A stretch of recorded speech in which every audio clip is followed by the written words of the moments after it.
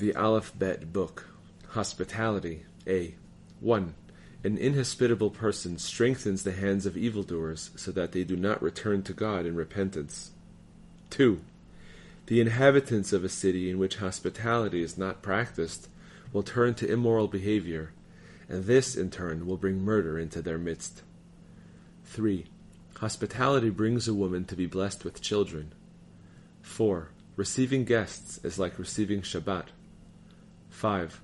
A person who welcomes a Torah scholar into his home is considered as having offered the daily sacrifice. 6. Hospitality is even greater than arriving early at the house of Torah study and receiving the divine presence. 7. Jews who have no rabbis in their midst are like Samaritans. B. 1. A person's hospitality causes people to revere him. 2. Hospitality is a segula for restoring a woman's menses. 3.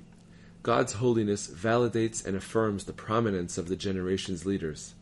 This, in turn, brings everyone to value the mitzvah of hospitality, and the Torah scholars to merit having the law follow their opinion.